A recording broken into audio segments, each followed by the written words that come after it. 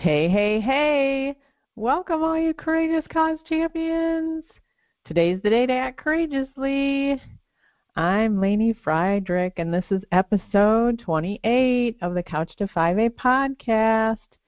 Here in Michigan, we got a little dusting of snow overnight, so it looks like white Christmas time outside. It's an overcast day, which is pretty typical of winter here. The thing about overcast days is that they're actually warmer. When the sky is clear, we usually have bitter, bitter, bitter cold days. Someone explained to me it had to do with the warming effect or insulating effect, I guess, of the clouds, and the precipitation in the air kind of evens out the air temperature. But when that's gone, sunny and bitter cold. So today is a mild winter day for us, beautiful looking. And today I want to talk about seek first to understand.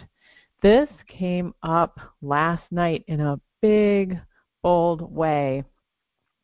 To back up a little bit, in the Russell Brunson training that I follow, Russell Brunson is an internet marketing guru that I have been following for several years, and I use his software, and I study his books, and I took his One Funnel Away challenge a couple of months ago and mentioned a few things about that on the podcast after that was done. One of his books is called Expert Secrets, and so I've been reading through that. And one of the recommendations he makes is to do what he calls an ask campaign, where you ask your target market what the key question that they have about, sort of what's keeping them back, or what it is that they want to learn about the thing that you want to sell them. Because he talks about the vehicle, the delivery vehicle, so to speak, of your product offering. And if the vehicle itself doesn't have all the features and benefits that they are looking for, they are never going to drive with you to this end result that you're trying to get them to. And it's interesting because Paul was talking to his dad. His dad has an older car that has very low mileage on it, and Paul kept trying to factor in, should I buy this car off my dad? He's letting, he'd give it to me for a deal if I wanted it. And he kept coming back to a couple of the key features that were not in this vehicle because it's an older model. It doesn't have the backup camera that's on a lot of new vehicles. It doesn't have remote starter. He said it does have heated seats and all four seats, which was important as well, a feature that he really, really wanted.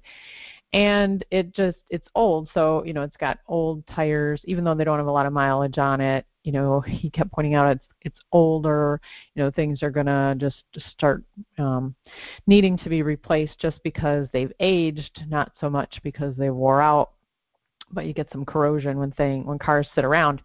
Anyway, it was interesting as he went through that analysis of, should I buy this car or should I not?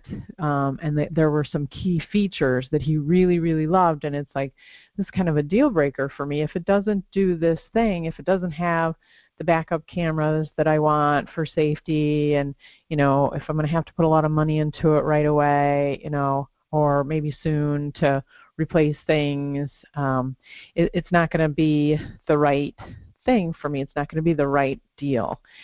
And I think that is a key aspect of doing this ask campaign, to determine if the vehicle, the quote-unquote vehicle that I am using to sell what I'm selling, the training, in my case, the training, advocacy training to people, if that vehicle doesn't have the bells and whistles that people need, they're not going to buy. And so the Expert Secrets book recommends that you do a campaign where you ask people.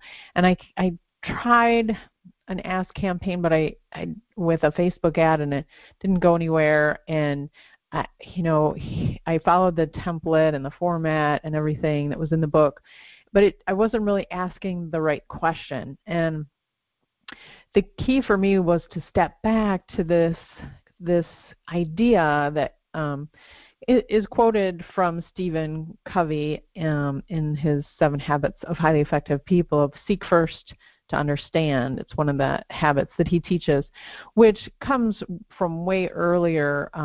As is often the case, someone takes a quote and adjusts it a little bit and claims their own. But I was reading, I just checked online because I'm like, I know that this is a much older concept, and they quote, I see something in Proverbs that says, the beginning of wisdom is acquire wisdom. And with all your acquiring, get understanding.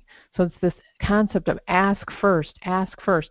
And I know it's also in the prayer of St. Francis, to be understood as to understand, is a quote from the prayer of St. Francis, which is traced back to, it says here, 1912. But I remember when I was in philosophy class in college, my favorite philosopher was Epictetus and his Enchiridion, or however you say that, which is like a manual for life lessons. And there was something very, very similar that sounded like the prayer of St. Francis, and this guy was in ancient Greece. So this idea goes way, way back to wisdom of ask people first. You do not know what motivates them. You have to find out, and you have to address whatever their needs are if you want to make a connection with people, if you want to have a relationship, whether it's a seller and a buyer, or an intimate relationship, or a working relationship, or whatever. And I remember when I was in the collection department, I was a loan officer for 10 years, and then when the recession happened in 2008, I became a loan collection officer working with businesses that were in financial distress. And I remembered this key concept, and one of the things I would always do when I would first be talking with a borrower, every meeting or every interaction, that we were like scheduled to get together, or even a phone call, is I asked first. I always asked first, where are they coming from? What's their perspective? What are their needs? People want to be heard. They want to be validated. Even when I could not meet those needs, and I needed to come up with a structure, I just would acknowledge that, I understand that that's your concern, and I understand from your perspective that I see it, I see where you're coming from. That is so important to people, to feel like you are trying to accommodate their needs if you can. And it's so important for me with the marketing of the 5 levels of advocacy, because it's such an amazing tool. But it's that they don't want to drive this vehicle, they don't want to get into this vehicle and buy it if they don't, to this destination that I know they will love, if it doesn't have the features that they need.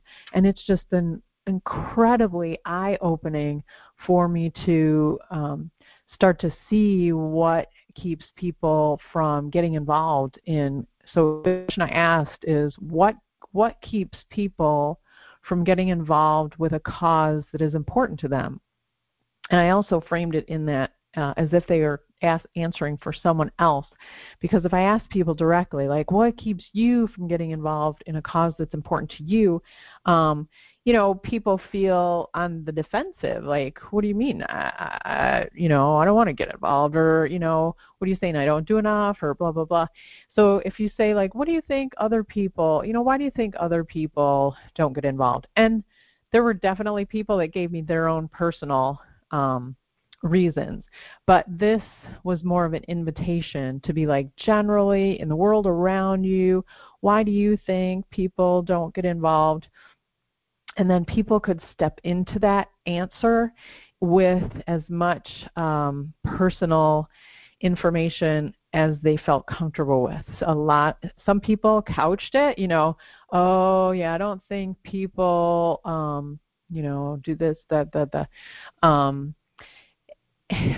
And maybe to protect themselves, to not feel vulnerable themselves in answering it. in what might be a personal answer for them, but they don't want it to appear that, that's what's keeping them back. Anyway, it's been so helpful, and it's been a great process. So always seek first to understand by asking. Ask the other person what their perspective is, and start there. It's just a great way to start. So I just want to recap as well, since this is day 6 of my 80 days to change the world in 80 days experiment. I did realize in hindsight that days 4 and 5 weren't necessarily anything where I'm changing the world by talking about following a budget and taking the work out of workout, unless I inspire people who listen to this podcast. It was really more shoring up my own self-care and recommitting to those habits, if you will, as part of this process. And the budgeting, I do need to be a bit more precise with that. So that's good to have it on here and to just remind myself every day to do that. So NutriFoods, I'll be shopping there today or tomorrow. 10-minute Reiki I did last night. Sharing from Abundance. Yesterday I did offer up some proofreading corrections to one of the women in the Facebook group, this marketing Facebook group that is around this One Funnel Away challenge that we all did. So I had extra time and talent, and I was able to help her with that.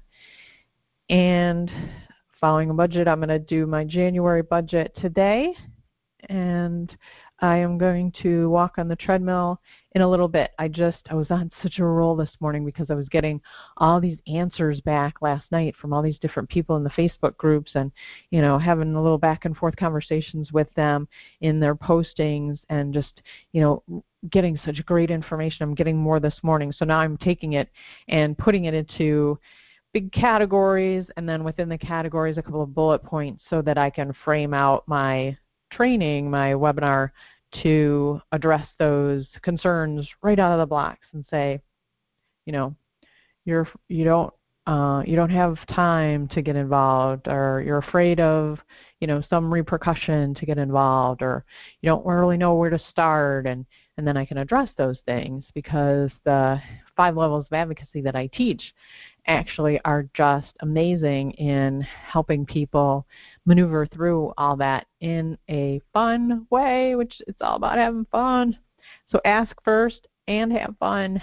And that's it for today. Namaste.